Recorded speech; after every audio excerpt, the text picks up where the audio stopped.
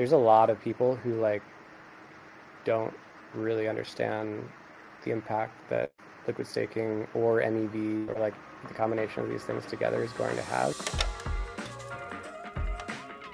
Welcome back to another episode of Zero X Research, the show hosted by analysts for analysts, where we dive deep into the crypto ecosystem. This show is made possible thanks to our incredible sponsors, Chainalysis and Flipside. Today we have a great interview with two authors from the Atom 2.0 white paper, Sam Hart and Youssef Amrani.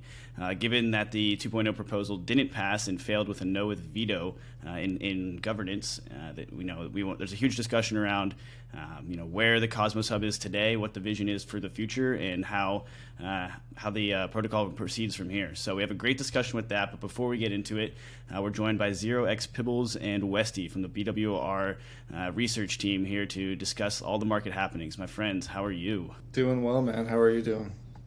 Doing well. It's been a ton of craziness to talk about, right? With the unwind of the FTX and the subsequent contagion that spilled out of that. I feel like we could have a whole podcast episode doubling down on all the information we've seen since just last week. But we do have a pretty long interview today with the Atom 2.0 guys, so I want to kind of jump right into hot seat, cool throne, and I feel like we're going to hit a lot of the hot news in the past week during this session anyways. So, Sam, you want to start us off? Yeah, for sure. For the hot seat, I've got Bill Ackman. He's a prominent TradFi investor, and he was tweeting about HNT, which is Helium's token, and touting a partnership with Limebike, but it wound up being a fake partnership, so obviously he wasn't super well informed. And then Helium's moving to Solana, and obviously we've talked about Solana a lot in the past couple episodes, and they're struggling a lot. And he also deleted a quote tweet praising SBF for taking responsibility on the whole situation. So that was absolutely brutal. It's rough to see these big names just kind of like acting like they know what they talk about when they really don't know what they're talking about. So Bill Ackman got the win there for me. Yeah, Helium's like the perfect protocol that sounds nice on paper, and so when someone brings that up as a great example of crypto that they have no idea what you're talking about, because when you dive in deeper, I think the revenue numbers for last year were like $6,000, like something ridiculously low, and so it sounds good on paper, like having 5G like anywhere you want in the world, and anyone can set up their own device. Like it seems awesome in theory, but then when you actually look at the money involved, it's not very good at all. I actually have the Helium V2, which is Hive Mapper. It's the dash cams. I ordered one of those, so I'm going to be putting it in my car and driving around from back Helium. What's the lead time on those? Like, I'm curious if you've received it yet. Nah, I want to say I ordered that thing like February or March. Haven't heard anything. So I don't know. It'll be here by 2025. Okay, that's about what I expected. Westy, who you got in the hot seat this week? Yeah, this week I got, I guess, Shark Tank crypto players. And so the first guy I have to call out is Kevin O'Leary, who was pretty big into crypto and a big investor into FTX. And then this past week, after the entire FTX collapse, he's actually been helping Sam Bankman-Fried raise money for FTX right now, and was asked like if he were to do another venture, would you help fund him then? And he said yes as well, which is absolutely wild given all that FTX has done, given that all the equity that he put into it went to zero. Like it just spells disillusionment, and it's just not good to see that anyone's helping SBF at this point. And then Mark Cuban this week, there was a bot on Twitter that picks up the people that he follows and unfollows, and it found him basically spam unfollowing any crypto account he followed before, like Uniswap, any other protocol, etc. And so we're seeing capitulation from him, despite him being a pretty big bull in the bull run. I know he was on Bankless for an episode, really an ETH bull as well. And so, yeah, seeing capitulation from one of the most outspoken investors in the world is, I guess, a good sign for bottoming, but we'll see. Yeah, that's pretty cringe. You hate to see someone chasing their bags to zero, and that sounds like exactly what Kevin O'Leary's doing. How about you, Pibbles? Who you got? Yeah, my hot seat is UXD protocol. They were a delta neutral stablecoin on Solana that saw like zero adoption. Prominent investors included Alameda, Multicoin, CMS, They actually had a token unlock on November 14th, and the price plummeted from like 1.8 cents to 0.007, basically overnight. And what's funny is they raised like a fair launch. It was $16 per token after launch. So they just like cash grabbed a ton of money from people building out the future of DeFi on Solana. Turns out seed investors got it for 0.003. So they're still a little over a 2 times right now. But the sweetest part of it is, so it was 460 million tokens were circulating before the cliff unlocked. And then they just injected 1.1 billion more tokens. So it just freaking, like, the market cap is more now than before the unlock, even though the price tanked. And the best part about it all is basically the biggest MEV trade on Solana happened on November 17th. And we don't know who it was, but it was clearly one of the seed investors. And they tried to dump like $700,000 worth of tokens and got slipped to hell, like 98% slippage or something, and it got eaten up. So they actually took a major L there, which is, I don't know, it's kind of sweet karma. I hope it was, I can't say who I hope it was, but you know, that's, you love to see that. You have these venture investors who think they know everything about crypto, and they put on this huge front, and they don't know how an AMM works. And then they go in there, try to dump their tokens, which they're supposed to be good at, and they just got wrecked. So UXD, bad project. Yeah, since the start of this podcast, we've had the hot seat has been very unkind to Solana, its figureheads in and around the protocol, as well as the protocols themselves built on top of it. So if the day ever comes where we see Solana in the cool seat, it'll be a very interesting change of pace, and it'll feel like we've come a long way since the start of this podcast, that's for sure. Dan, who you got in the hot seat this week? The hot seat for me spills out of this FTX drama and the ensuing contagion. So GBTC arbors are in the hot seat for me. This was like the touted solid trade of buying GBTC shares and shorting Bitcoin just to capture that arb. It was trading at like a mid to low double-digit discount when this kind of started becoming like a really popular trade and highly talked about on CT. Today, the discount is down to 45%. So massive swing there, and it's a little bit painful to see that trade still coming alive, especially because so we saw Genesis in the news last week, the end of last week. They paused their earn program, they paused withdrawals, and there seems to be a balance sheet issue there. So the parent company, Digital Currency Group (DCG), was rumored to be on like a pushing a raise to try to get some capital for them. And there's also been about $1 billion of authorized repurchases from GBTC's. So the company that started GBTC is Grayscale, and Grayscale's parent company is also DCG.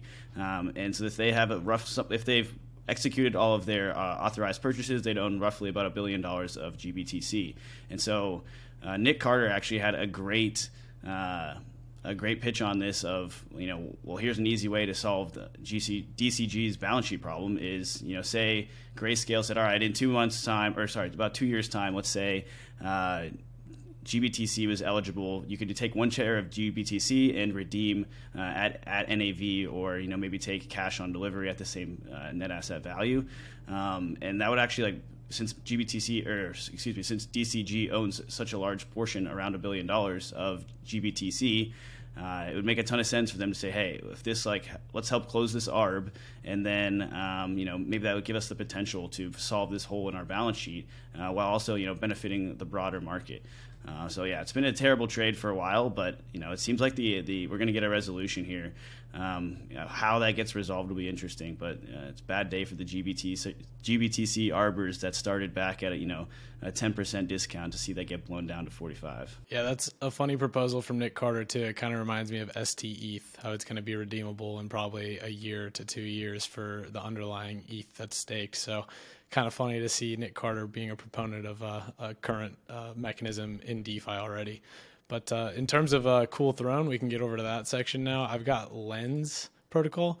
They are seeing highs in daily active users. There's no token incentives yet, so it seems to be somewhat organic. I mean, I'm sure there's some people who are trying to game a potential future airdrop, but for those who aren't aware, Lens is basically the back end of decentralized social media, and anyone can kind of build a front end for it. So it's going to be really cool to keep watching that and see if we can actually transition to like a decentralized social media that everyone can kind of own a piece of and not be monetizing their own data to the likes of Meta or Twitter. So they're definitely on my Cool Throne this week. Any thoughts? Yeah, I think that makes a lot of sense, especially when you saw like all the teams stepping down at Twitter, and then the rumor that like Twitter was just about to like quit working. It's like, well, we got Lens. I think there's huge irony around like, we saw, this is the end of Twitter, but in reality, like Elon's been tweeting about how Twitter's been doing record numbers recently, and it's like, is the threat that firing 90% of your staff will break Twitter, or is the threat to everybody else who sees Twitter working with 90% smaller of a workforce? So that's I definitely don't own that quote. I saw it somewhere on Twitter, but totally blanking who it was. But it was a great perspective, right? That just totally shifts like what we think we know about modern tech companies. I also think it's a very low probability that Twitter shuts down, although there were a bunch of rumblings about that.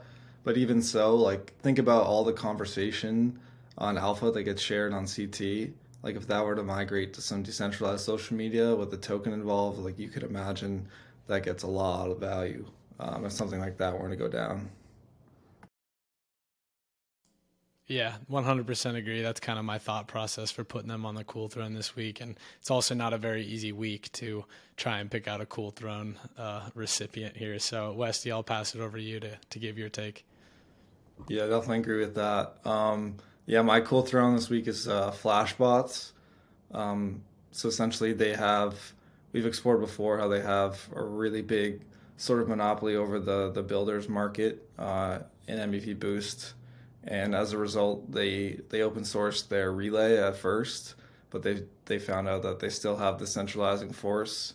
So they just recently open sourced their builder as well. And so that should help alleviate a lot of the concerns around censorship, since Flashbot's relay has a majority of the blocks go through them, and their block builder specifically builds blocks that are OFAC compliant. And so now that they open source their code for their block builder, which is often building the highest value blocks, now we're going to see more people be able to get into that field. And I can imagine they open source their searchers as well, and so we're going to see a lot more diversification when it comes to MEV Boost building in the MEV markets. So what does that mean for Manifold? Is Manifold just dead now that they open sourced everything? Kind of. I don't know if that has to do with open sourcing, but I know SushiSwap is exploring other partnerships besides Manifold. Their token's down 90% in the past 2 months, and the founder's kind of MIA at the moment, along with the fact that their relay was lying about like block rewards that were going through their relay, and so I think there's just super low sentiment on Manifold at the moment. But in terms of block building, I mean, not a lot of blocks go through their relay anyway at this point, and so yeah, I wouldn't call them dead, but it's not looking good for Manifold. Yeah, I can go ahead and close this out then. I got Index Coop in the Cool Throne. They actually are working. They actually posted a governance form a couple months ago, back in September, to launch the Diversified Staked ETH Index. Which, quick background on Index Coop is basically they create on-chain strategies where users can hold one token that reflects like a basket of goods on the back end. And so there's Diversified Staked ETH, or DSETH as they're calling it, will basically hold a basket of staked ETH derivatives and then allow the user to just hold DSETH and take like the combined risk profile of the backing for like the staked ETH backing, right? So you could hold like Lido staked ETH, Rocket Pool ETH, or like a Stakewise ETH or a Frax ETH as well. And then instead of that would allow the user to not have to pick like, okay, maybe I'll use this back end technology, like whether that be Lido, Rocket Pool, or any of the others. The user just gets to hold one asset that is accruing the rewards of the combined basket, which I thought it's a really cool idea to kind of like diversify away some of that smart contract risk. I mean, I guess depend on how you look at it. Maybe you're introducing, but the optionality of crypto is really one of its core components, and it's great to see people innovating on like these basket good products. Does that work like RETH where it automatically rebases? Yeah, so it'd be interesting to see how that goes. But in the original proposal, right, they did mention staked ETH and RETH within the same basket. So I think that would definitely need some tech build out on the back end, right? Just because of how those two the assets themselves are constructed. Like maybe you'd only have to hold baskets of rebasing tokens together. Yeah, I don't know. That'll be interesting to see how that goes. But this gives like a nod to the Frax model, right, where they broke apart the rebasing token and then like the stablecoin pegged token, right? So they have like SFrax ETH, which actually accrues the rewards, where just regular FRX ETH is basically like a wrapped ETH.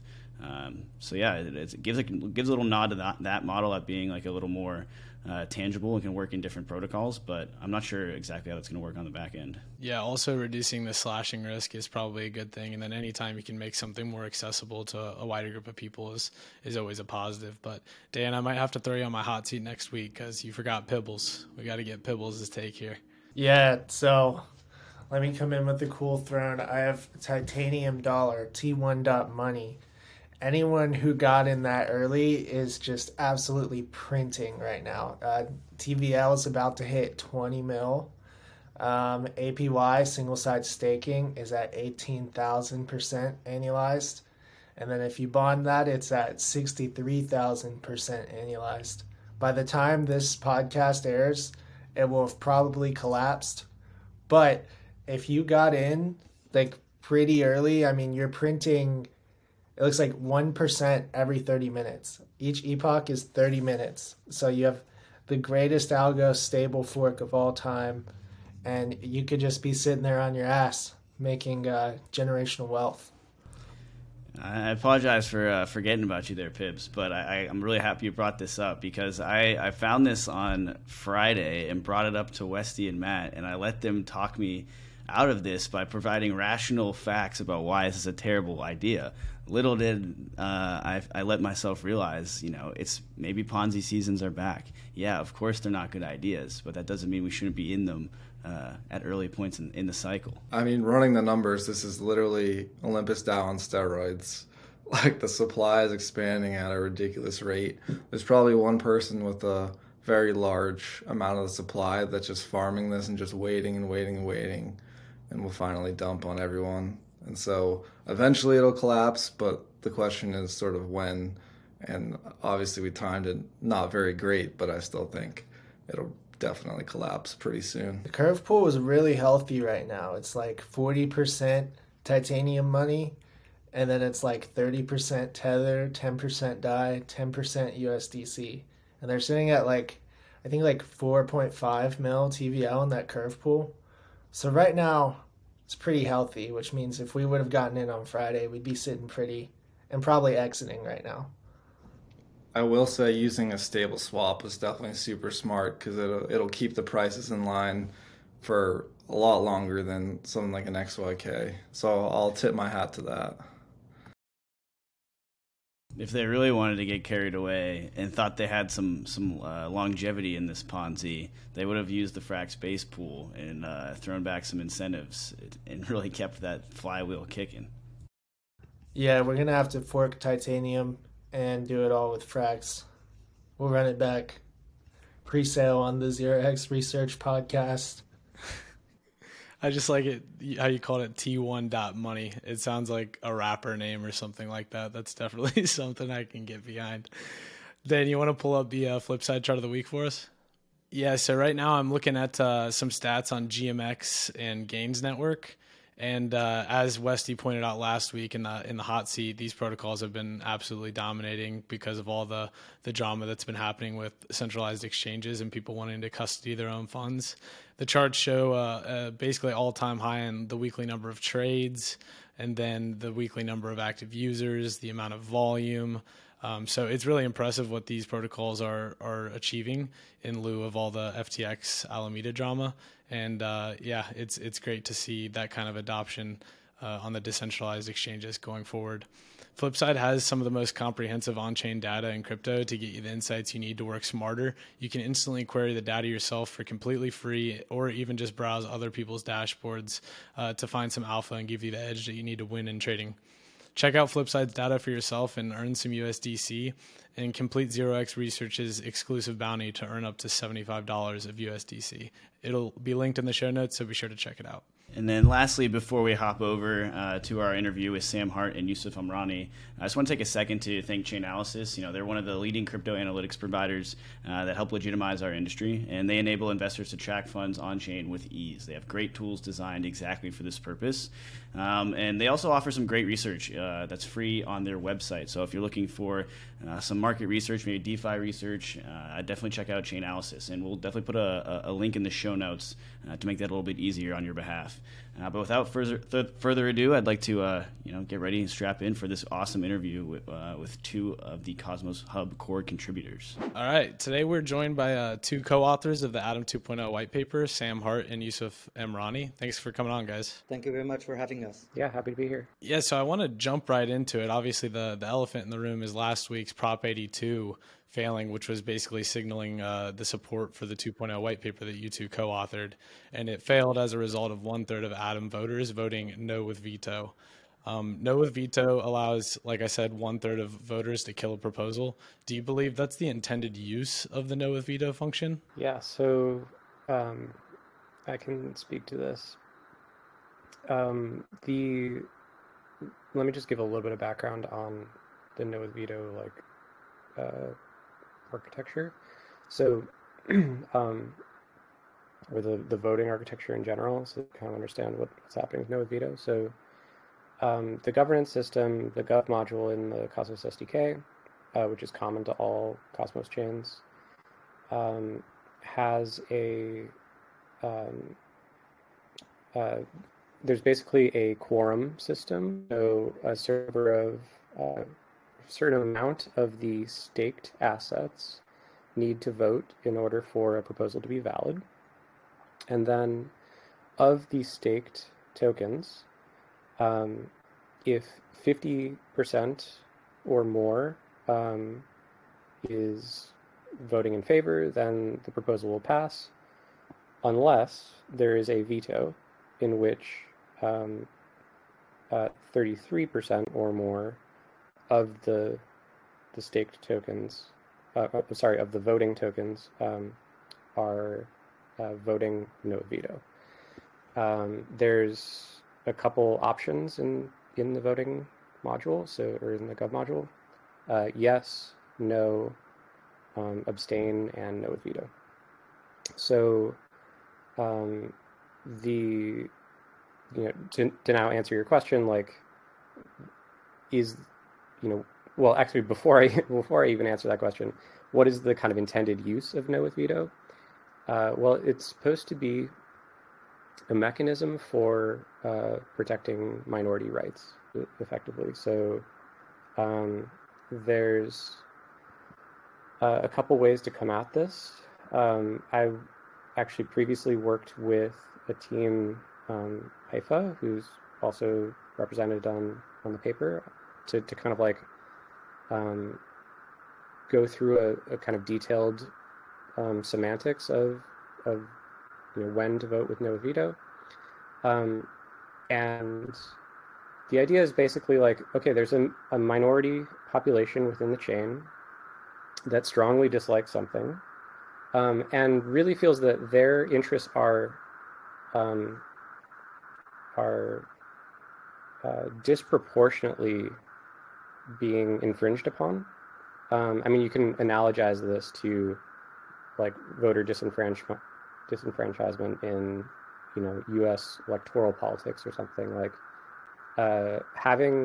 Making sure that minorities are enfranchised is a really important part of a legitimate voting process, and it's hard to achieve in a decentralized setting. So this is trying to make sure that a minority population is able to have an outsized voice. There's some challenges with implementing um, a mechanism that is able to kind of enfranchise a minority population, and that is the creation of what's effectively a filibuster. So, if a minority is able um, to block proposals or block progress without kind of sufficient disincentive, then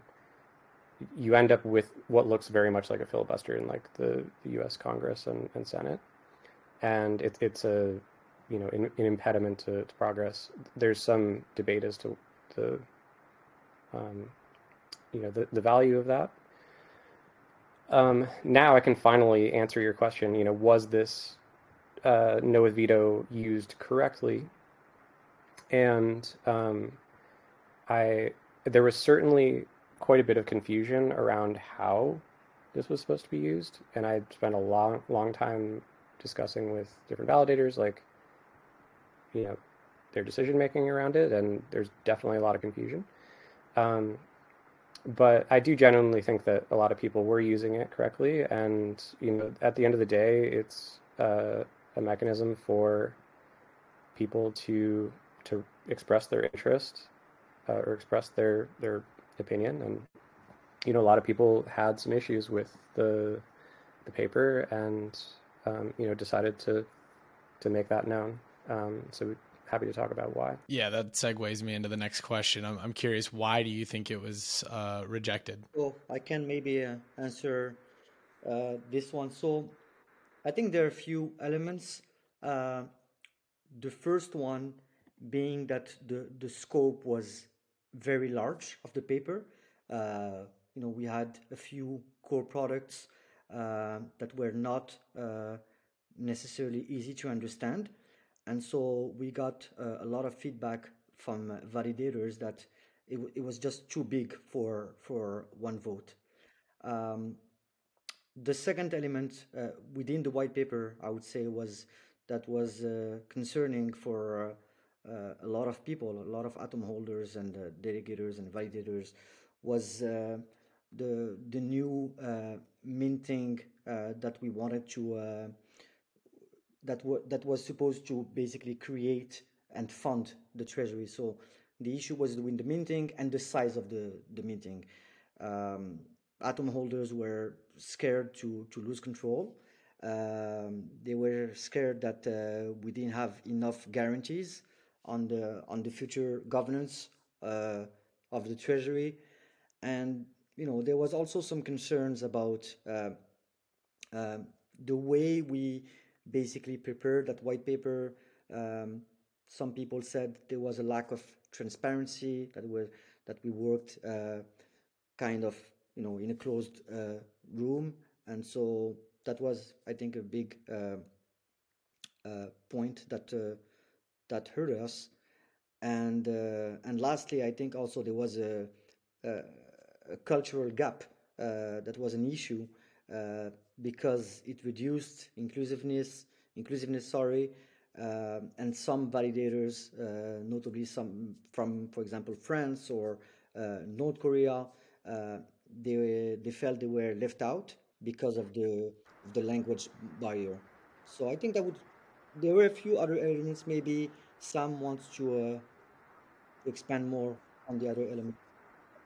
I mean, just want to correct South Korean validators, not North Korean validators. Yeah, important distinction there. I appreciate that explanation. And Sam, you mentioned that you had talked to a couple of the different validators. Like, do you know who was voting no on this proposal? And like, was it similar to the situation back in May on Prop 69, where you were trying to get Qasem Lazem on the hub, and then Jay Kwan kind of forced his number in there, or is it a kind of a different setup this time around? There's a lot of similarities. Notably, Jay was also against this proposal, and we can talk about Jay's influence and his relationship to some of the other core teams in a moment. But my assessment is that there was kind of two camps. Like, one is a, a set of constituents that were pretty kind of aligned with Jay, or like just kind of respect his opinion, um, even though it is kind of, yeah, and that opinion, is kind of swung to being opposed to the proposal at the end of the day. And then the other is kind of the camp that Youssef is touching on, which is basically people who felt like there's a lot of changes. It was happening fast. There was maybe, it was like hard to digest. Felt like there was some loss of control potentially, and there's potentially a couple like uh, minor changes that they'd like to see to make sure that it was really working in their best interest. Yeah, I think that makes a ton of sense. So I guess this, now we reflect on like the situation and where we are, right? So Atom 2.0, it was a signaling proposal to really push forward what the white paper had laid out, and kind of signal to the developers and the community, like, hey, this is the direction that we're going to be building in. So the ultimate question really boils down to, what's next? Where do we go from here? There was 4 or 5 like really key elements within the proposal, right? So such as interchain security, liquid staking, the economic engine with the schedule and the allocator, as well as like the revamped monetary policy for Atom. So is the process now to like take each of these into their own proposal and try to push them through one at a time, and then is that like the best way to hone down and say, hey, like, all right, so let's take interchain or maybe let's take liquid staking, for example. What are the risks here, and like, do we push this through one at a time? I guess that is the next step, really, to push these things through one at a time. Yeah, I think the proposed path going forward is basically to, like you talked about, slice the Atom 2.0 vision into smaller pieces. And so I think one important thing to note is that interchain security is going live in January, so that's almost done, and liquid staking is already available on multiple protocols in Cosmos. So it's really about the 2 other pieces, which constitute the Atom growth engine, which are the allocator and the scheduler. So about the next steps, I think we just, like, in the immediate term, there is a discussion to increase the tax on staking rewards, and to direct them to the community pool. So right now the tax is at 2%, and so there are discussions to increase that to possibly up to 15%. Probably it's going to be 10%, but we don't know yet. The proposal is not live yet, so it's just discussion on the forum, but that gives us an idea. So that would be, I think, the first step, and the second step in the immediate term as well is to enable interchain security, because we need to whitelist it with governance as a feature, and then as soon as we have ICS whitelisted on governance, there is a bunch of subsequent proposals to whitelist each individual consumer chain. So right now I think we have like 7 or 8 that are confirmed. So we will need an individual vote for each of those chain. And then in the immediate term, once the community pool is properly founded, we can think about funding the allocator and the scheduler. So first whitelist them, like have a proper debate, provide enough documentation, financial projections on the allocator and scheduler, and then go on chain. So it's really mostly about pacing ourselves, pacing the Atom 2.0 vision, and in the meantime also ensure better alignment with larger validators prior to voting, And I think also one thing that is going to be critical that we can learn from what happened with Prop 82 is to reduce the cultural gap to foster more inclusiveness and governance. So we're going to need a few maybe translations of the different documentations and of the on-chain proposal. So I think that's what we're dealing with in the short to medium term. This like growth engine piece, people, there was very little resistance to those ideas. Just to summarize, like the main idea there is like the allocator. There's two pieces: the allocator and the scheduler. The allocator is basically an instrument for forming collateralized partnerships with other chains or token projects, and that could take the form of like early investment. You could do something like a token swap where both of the tokens are locked up for a year in an LP together, so you're kind of mutually offering liquidity. It's just kind of a general purpose system for creating cooperative relationships between chains, and this is really like already a core idea to the Cosmos Hub. Like the Cosmos Hub and Atom is the primary, it's the primary vehicle for funding the public goods in the entire ecosystem. Like, and everybody wants that to continue. So the kind of core business of the hub like needs to be ecosystem aligned. So that's a hard requirement. So yeah, that allocator basically like helps new chains grow and provides capital, liquidity, partnership, and then the scheduler is a kind of shared block space market, which we think is again ecosystem aligned. Basically, the business will grow as more chains are developing economic relationships with each other, and it's also like a pretty complex problem that we really think that there needs to be kind of like a diversity of solutions for, and a kind of fully on-chain, trust minimized, secure solution seems like a good option for many chains to have kind of in their toolkit. Yeah, absolutely. And I kind of want to take the, just as you mentioned, the next steps forward for the Cosmos Hub itself is to kind of like take each element of this proposal and slice it up and kind of work through them one at a time. So that's exactly the approach I'd love to take throughout the rest of this podcast. And so if we continue on with this growth engine, right, the scheduler and the allocator, loved the explanation you provided for both. And the original thought was to build these directly onto the hub. Does it still make sense to try to push forward that path or in that direction, or in order to like stick a little closer to the credible neutrality theme as some of the community still really appreciates?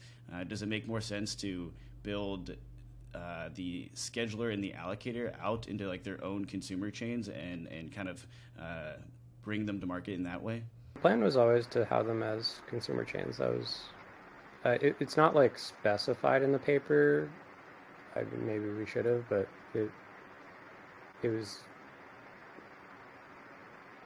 the idea is like it shouldn't really matter for the core business proposition. Like it's a little bit of an implementation detail if it's like on a consumer chain or on the core.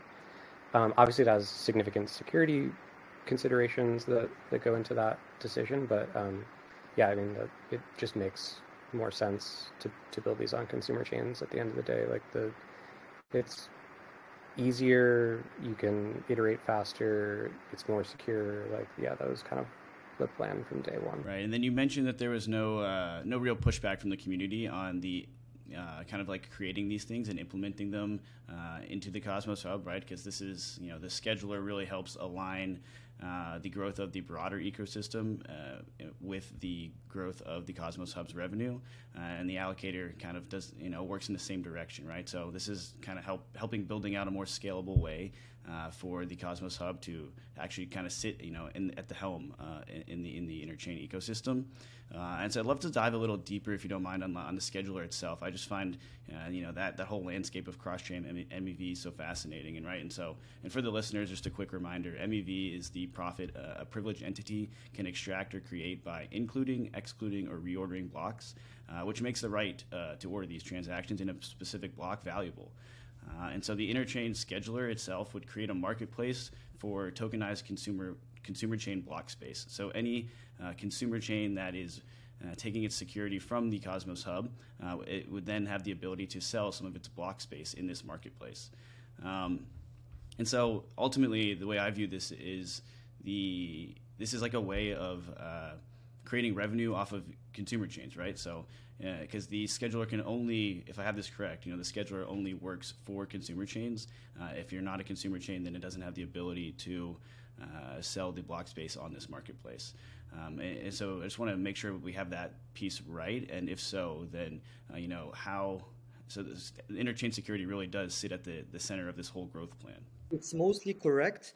The only thing that we need to specify is that at first it was supposed to be consumer chains, so the MEV for all the ICS consumer chains. But later on, if we see that there is a strong product market fit, then we can expand that to any Cosmos chain that wants to opt in the system.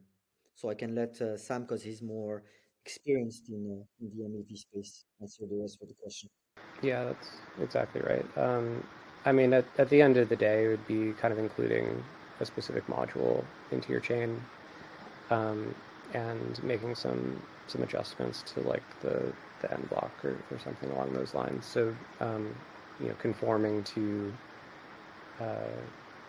like an interface that allows you to interact with the kind of central auction. So like you said, there's very little pushback on both of these systems. The scheduler, there is like market risk involved in this thing. To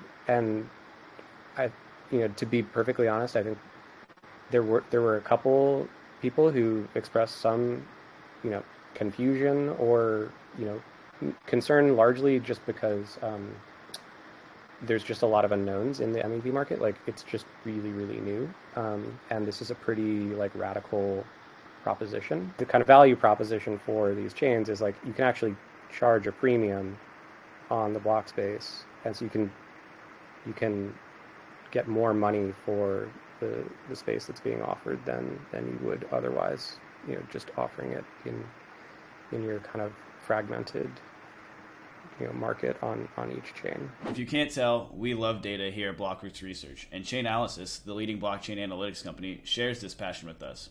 We use data to extract alpha and find the next thing coming in DeFi, but Chainalysis is doing the gritty work and building trust in blockchains. To onboard the next $1 trillion of capital into the industry, we need to grow safe consumer access to cryptocurrency and promote more financial freedom with less risk. Chainalysis has some of the most comprehensive and reliable data in the space, and they use this data to power a full suite of their solutions that can be utilized by industry professionals. Best-in-class training and certifications are also led by Chainalysis and some of the brightest minds in the space. If you haven't heard of Chainalysis, you got to check them out, and we'll link to them in the show notes. Can you talk a bit about what the MEV marketplace looks like, or the interchain MEV marketplace looks like today? In the white paper, it discussed a lot about how a lot of that takes place off-chain today, and within that as well, I know there's some different risks that are the case when this marketplace is off-chain. So I'd love to hear you kind of dive a little deeper on that. Mm-hmm. Yeah. So if you actually look at MEV and Cosmos today, the only player is Osmosis today. So there's a lot of kind of projection going on. There's Osmosis pool to Osmosis pool, and then there's Osmosis to to like centralized exchanges. Like those are that is where MEV is happening.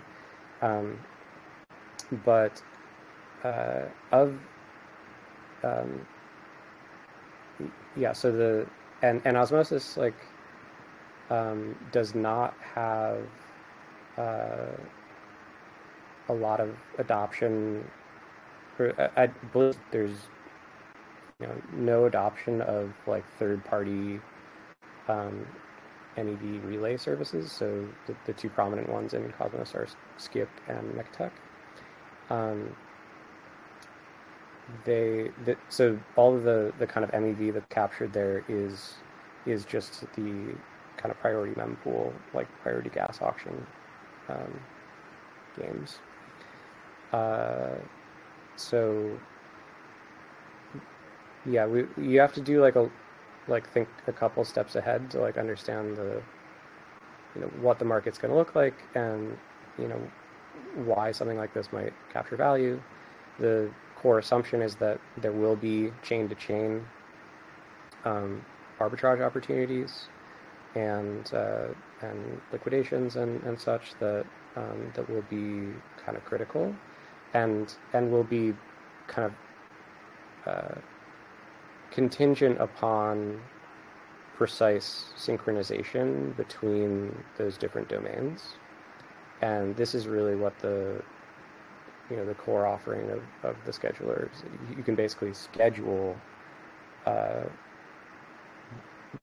availability of block space on different chains in a way that kind of matches those up properly, so that you can capture an ARB, for instance. Right. Yeah, and a lot of MEV opportunities we see like in other landscapes such as Ethereum. A lot of those are generated from DeFi to DeFi protocols, right? And so that does make sense that like Osmosis would be the one that's kind of like leading the market in MEV creation today. And with things like Mars protocol coming to the ecosystem, a lending protocol built in and around the Osmosis ecosystem, it does make sense that the bets that make sense to place is right. We'd see an increase in MEV opportunities as more of these DeFi applications make their way into the Cosmos. I'd love to kind of change directions a little bit and kind of talk a little bit about liquid staking. It sounded like a lot of the contention, or maybe not a lot, but a good portion of the contention around Atom 2.0 and what's next really came centered around this liquid staking, and doesn't make sense for the Cosmos Hub to create an in-house solution. And so I'd love to hear about why some of that pushback was there, and if the presence of liquid staking in the Tendermint proof of stake blockchains kind of changes the risk assumptions with the chain. Yeah, I mean, this is another one where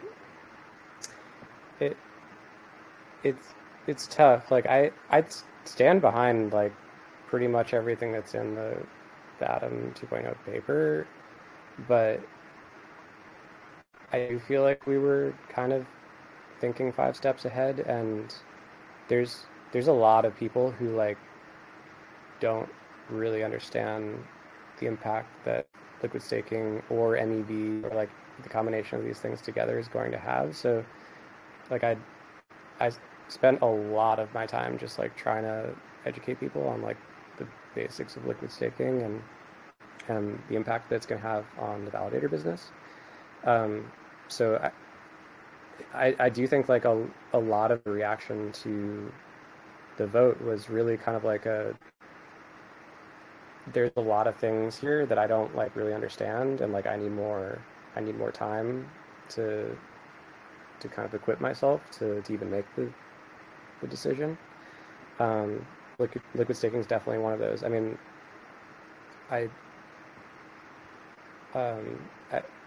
speaking to validators, like there are very, very few that understand that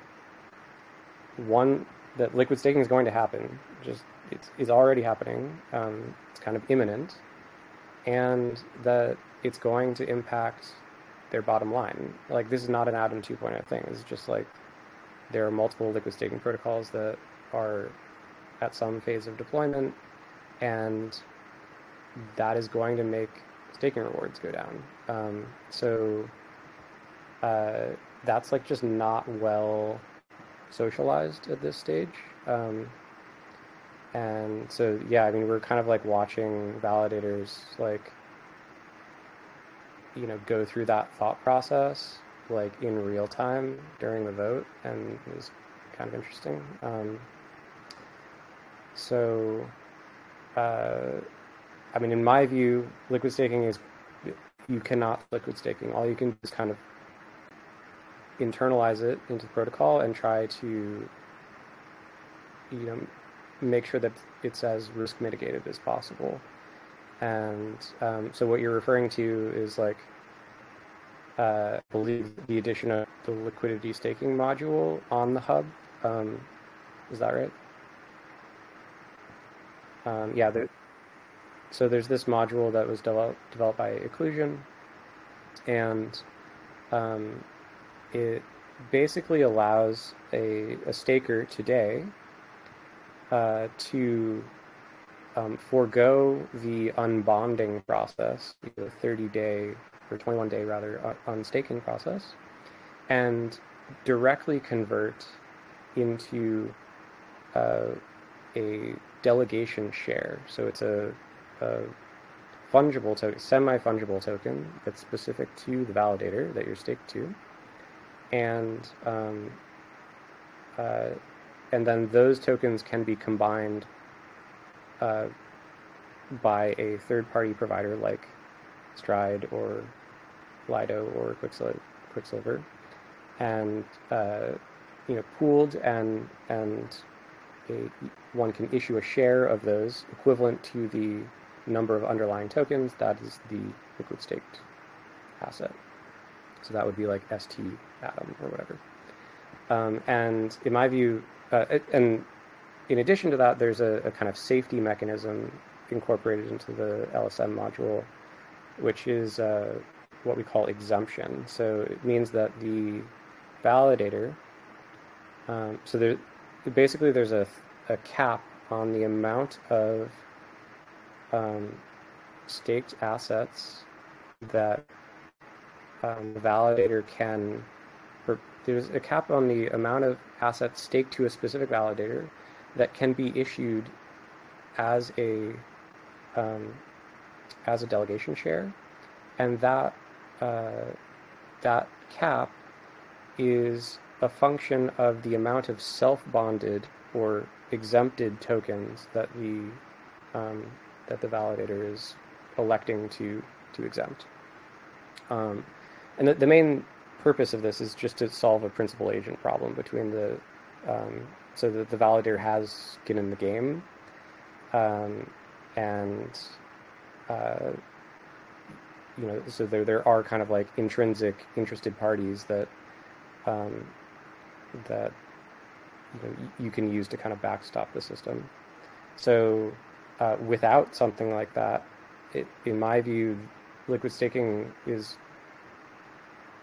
kind of in all ways like more harmful and more dangerous. So it basically allows for immediate interconvertibility, which is important to make sure that the price discrepancy between the underlying and the liquid staked asset is kept in line, and this this principal agent system that makes sure that there is a kind of backstop actor. Right. So the idea, I guess, is then to kind of, because we see a lot of other solutions coming to market now. We have Stride that's alive. Lido's discussed with Quicksilver as well to come in and provide like those staked assets. And so I guess my question would be, is the idea of putting the LSM directly on the hub then to, like, I guess it changes like how the risk assumptions break down, but given that it forgoes that staking period, would the idea then for like Stride, let's say, to use the LSM themselves, or is this only for individual users or validators themselves? So I guess an important thing to understand is that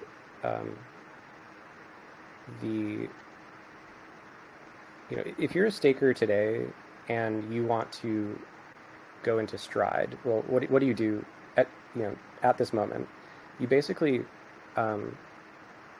you basically unbond, move the tokens to Stride, and then give them to Stride, and Stride bonds them for you, like restakes them back in. They move them back to the hub and stake them, and then they issue your share.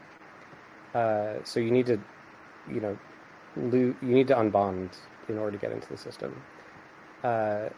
And people are doing this. Like Stride has incentives on Osmo pools. Like there's a lot of Atom in there.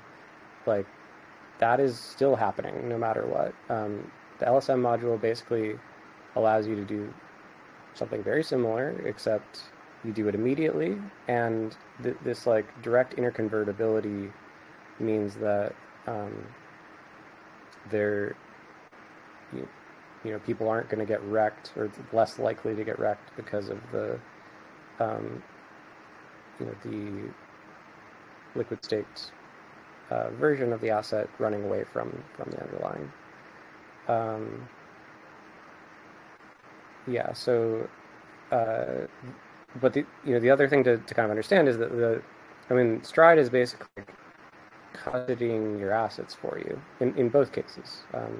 Whether you're using the LSM or not, Stride is acting as kind of a decentralized custodian that's then pooling and issuing these shares, and the end game here is like if you're going to own liquid staked assets, you're like the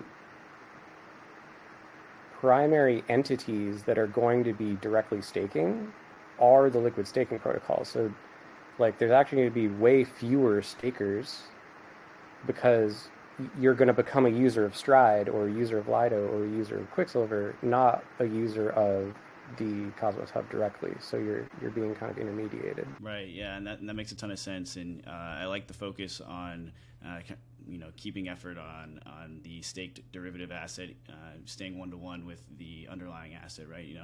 While that's never really a problem in the up-only bull market environment, is the past 6-12 months have shown us, when the market does turn down and liquidity, we start to see a liquidity crunch. People are willing to pay a premium to get that liquidity and have the instant solvency. So love to see the focus there. And just to kind of like recap on what we've talked about so far, right? So interchain security is grants the ability for consumer chains to lease security from producer chains, which really unlocks the scalability of the Cosmos ecosystem, and we plan to see that live sometime in Q1 2023. And then liquid staking, of course, as we just discussed, really unlocks what Atom can be, and it's kind of inevitable, and the hub has an obligation, right, to make sure that the security assumptions of its chain stay in line with the current strong security assumptions today. And then, as we discussed, we have that economic engine with the scheduler and the allocator that helps scale the Cosmos Hub with the growth of the broader ecosystem. But lastly, one thing we haven't really touched on yet is the revamped Atom monetary policy and the idea to kind of like push Atom towards being a reserve currency of the interchain. So there's a lot to unpack even within this one topic. We kind of hit on earlier, one of the bigger contention points was, we need to fund these ideas we have, right? And a lot of that would come through like the community pool. So if you want to talk about how there was some contention around making a one-time mint into the community pool, as well as the creation of the treasury and the tax that goes along with both of those, I'd love to hear you dive in deeper there. Yeah, sure, I can take this one.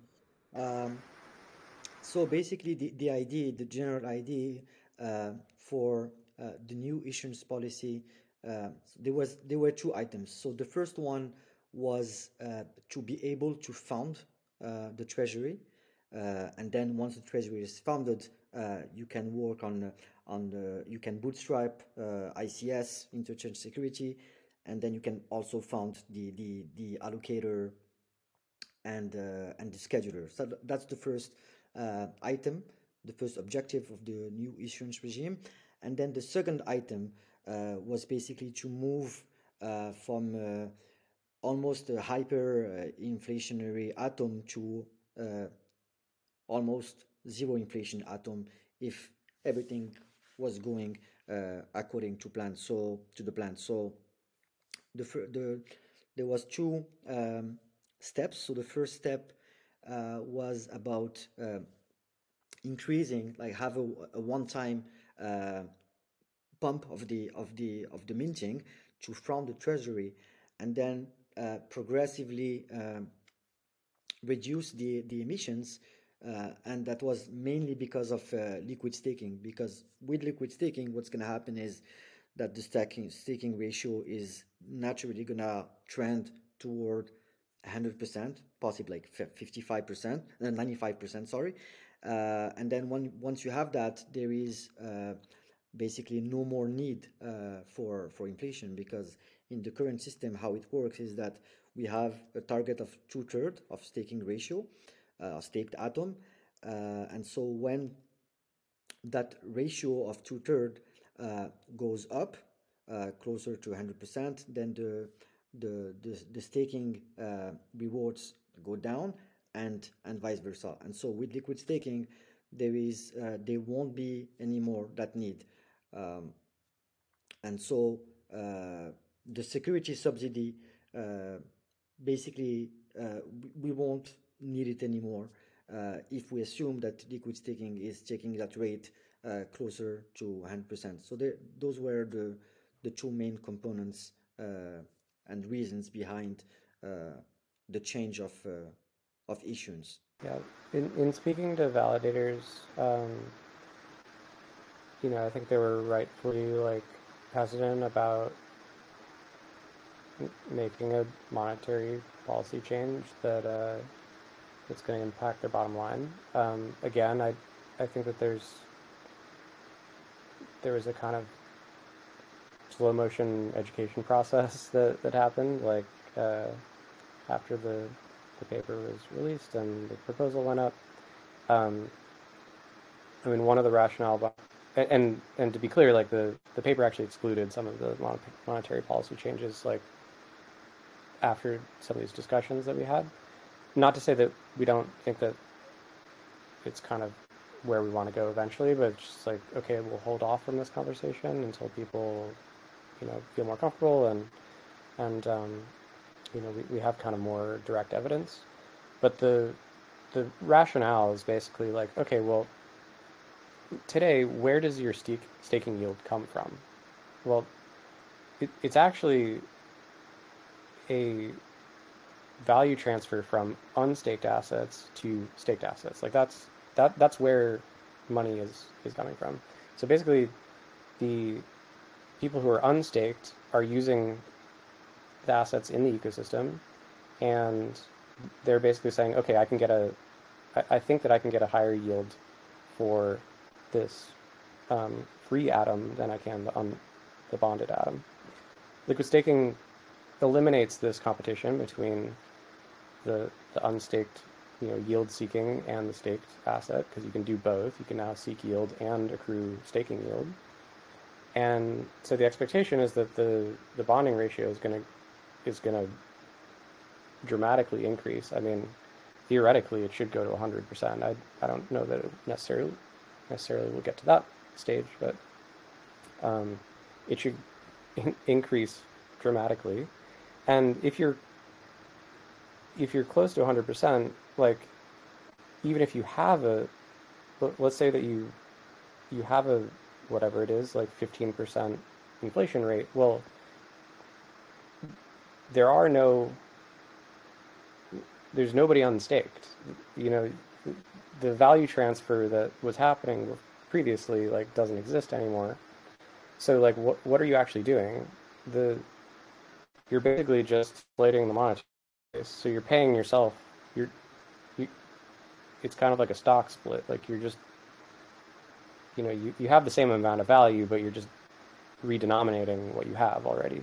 So that doesn't make any sense really, and so you should allow yourself to just cap the supply at that point. Yeah, that makes a lot of sense. I'm curious. This is like a really ambitious roadmap, and I like a lot of what you're doing within it. But is there like at all a timeline that you expect for all this stuff to get implemented? I know it's a pretty fluid situation, but I'm sure a lot of people are wondering what the timeline looks like. Well, I mean the veto definitely like throws a wrench in some of this. Like there are teams. I mean, the informal team is really interested in the scheduler, and I've talked to other teams who like want to build. Now that they've seen it, they actually want to build something similar. Like so and I've actually had conversations with other teams that want to basically build the allocator. That the ideas are sound, or like at least there's interest in developing them, but I don't think there's kind of like a fully we don't have like full consent from the Cosmos Hub community at this stage that these can be deployed. So I think it's the funding is going to happen first. I would hope that some of that um, can be kind of split off to at least um, continue a research process, or kind of early experiment for both of those um, the work streams.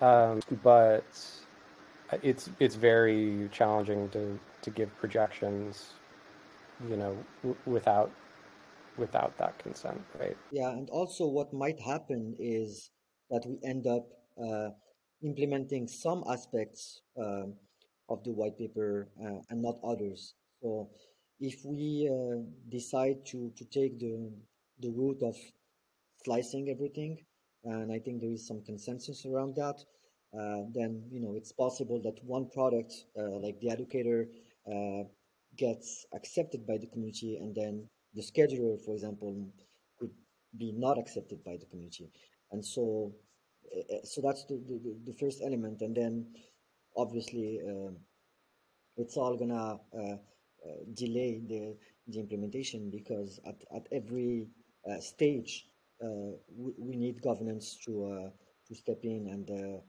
and decide. So that makes it that's another variable that we do not have control over. Interchain security and liquid staking are kind of on the immediate horizon, and um, there's like they have a kind of intertwined go to market that does need to be capitalized, and so that's kind of why the community spend is the priority at this stage.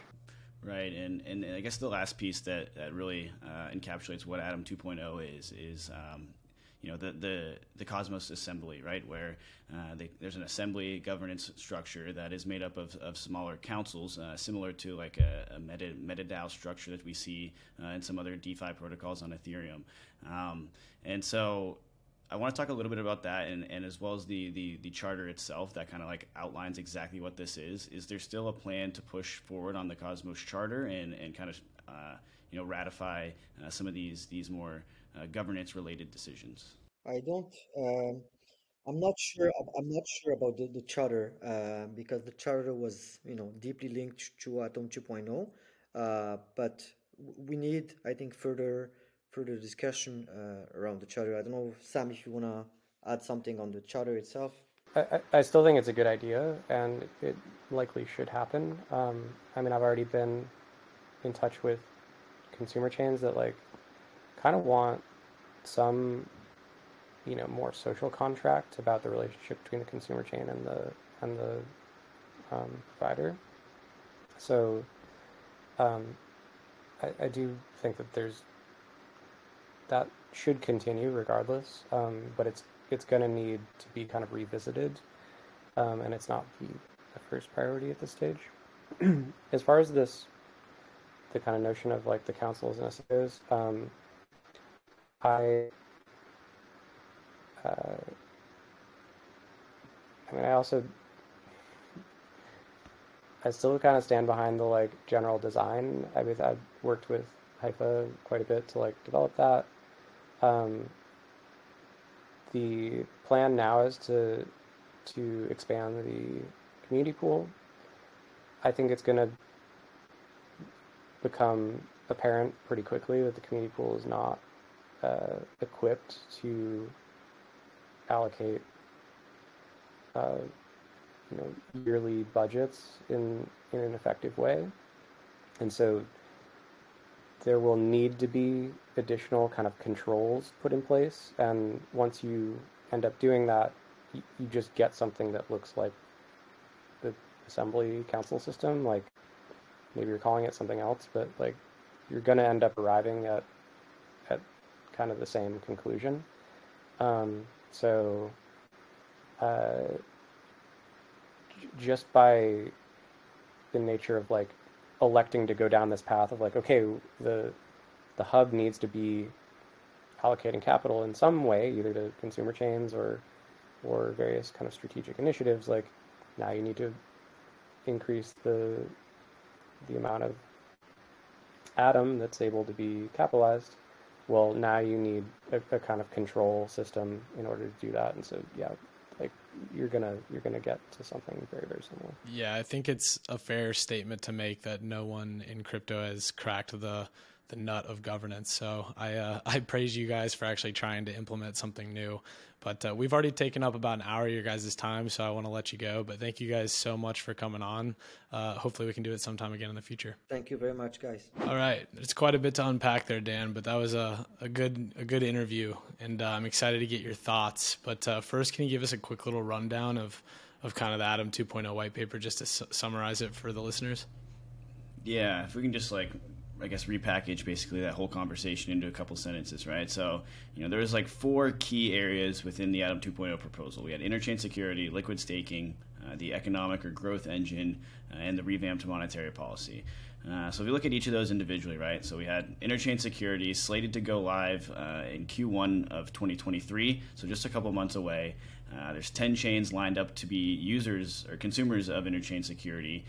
7 are independent team projects, and 3 are more central to the Cosmos Hub, right? So we have the scheduler, the allocator, and then also the rumored Circle chain will be a user of interchain security. And so that's really the scalability feature for the Cosmos ecosystem. One of the hardest barriers to entry of launching a new consumer or a new Cosmos ecosystem chain is building a reliable and consistent and secure validator set. That's just the hardest building block, but it does create a bunch of optionality. We've seen chains like Thorchain or Osmosis create unique structures based on being able to remodel their validator sets. So being able to still have the functionality without the lift of building these more complex groups of individuals and users should increase the number of chains we see. And that's a huge unlock, because that kind of, if we feed into the growth engine piece of this, more chains creates more MEV opportunities, which is my personal most interesting innovation within Atom 2.0, right? So this scheduler that creates a marketplace for tokenized block space is super, super interesting. And as somebody who's not a huge bull for PFP NFTs, this is actually a very, very interesting use case of NFTs, right? So if we think about what blocks, each block is different than the one preceding it and the one coming after it. So if we have all these different blocks, we need something that represents them they're non-fungible, right? So NFTs or non-fungible tokens are a perfect way to say, hey, you have the rights to ordering block number 2004, and that's different than ordering the transactions in block 2005 and so on. So really excited to see the evolution of NFT technology be used in this, but more importantly, this is a great way to be generating revenue for the Cosmos Hub, and also providing a service to the broader interchain ecosystem. And the allocator kind of falls right along these lines as well, right? So we see the allocator coming in and building partnerships with new chains and helping bring them liquidity and kind of furthering Atom as this reserve currency of the ecosystem. Of course, an issue with the allocator is they need to have smaller teams like councils that would sit on and be the allocator DAOs that help pick which teams to project with and how that benefits the chain the best. And that's kind of one of these big issues that we still see we're very far away from solving. Even hearing Sam talk about the charter and Youssef being yeah, we don't really know if that's something we're going to continue to pursue for now. That brings me some questions around whether or not the speed at which the allocator will be implemented. So moving on to liquid staking, this one, I think when you break up this proposal and start trying to pass each piece individually, I personally think there's going to be a ton of pushback on liquid staking, and it goes to exactly what Sam said. He mentioned when liquid staking becomes very prominent, that's going to ultimately hurt the bottom line of validators. And so as a group of the community members that has a ton of stake in the chain, it's very hard to pass things without their approval. But liquid staking is definitely inevitable. We've already seen the immense popularity on Ethereum. That's sort of like normalized it. I think that's going to come with strength into the Cosmos ecosystem as well. So the creation of like the LSM module that will basically go around the unbonding period to help keep a one-to-one peg with the staked asset and the underlying asset, I think is a great innovation. Biggest concern is I think like just broader education around what that means for the risk assumptions of a Tendermint proof of stake blockchain. I think there's like a huge education period that needs to go on before liquid staking really is going to get validator approval. And then lastly, on the revamped monetary policy, the big takeaway is building these new innovations like the scheduler and the allocator takes funding. And right now, the Atom community pool is quite small. And every new piece of approved funding has to essentially go through full community governance approval, which, as we've seen, is not always like super efficient, right? Like we got a no with veto vote here.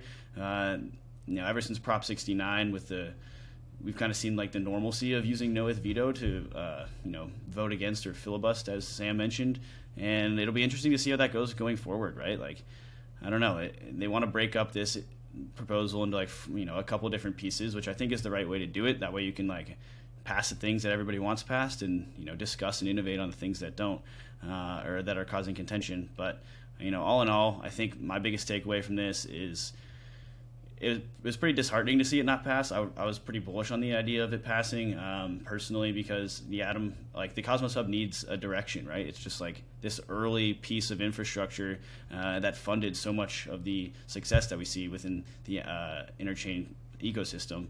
Yet now it's like stalled out. It needs a new vision. It needs direction. And now is the perfect time to be building. So I don't know.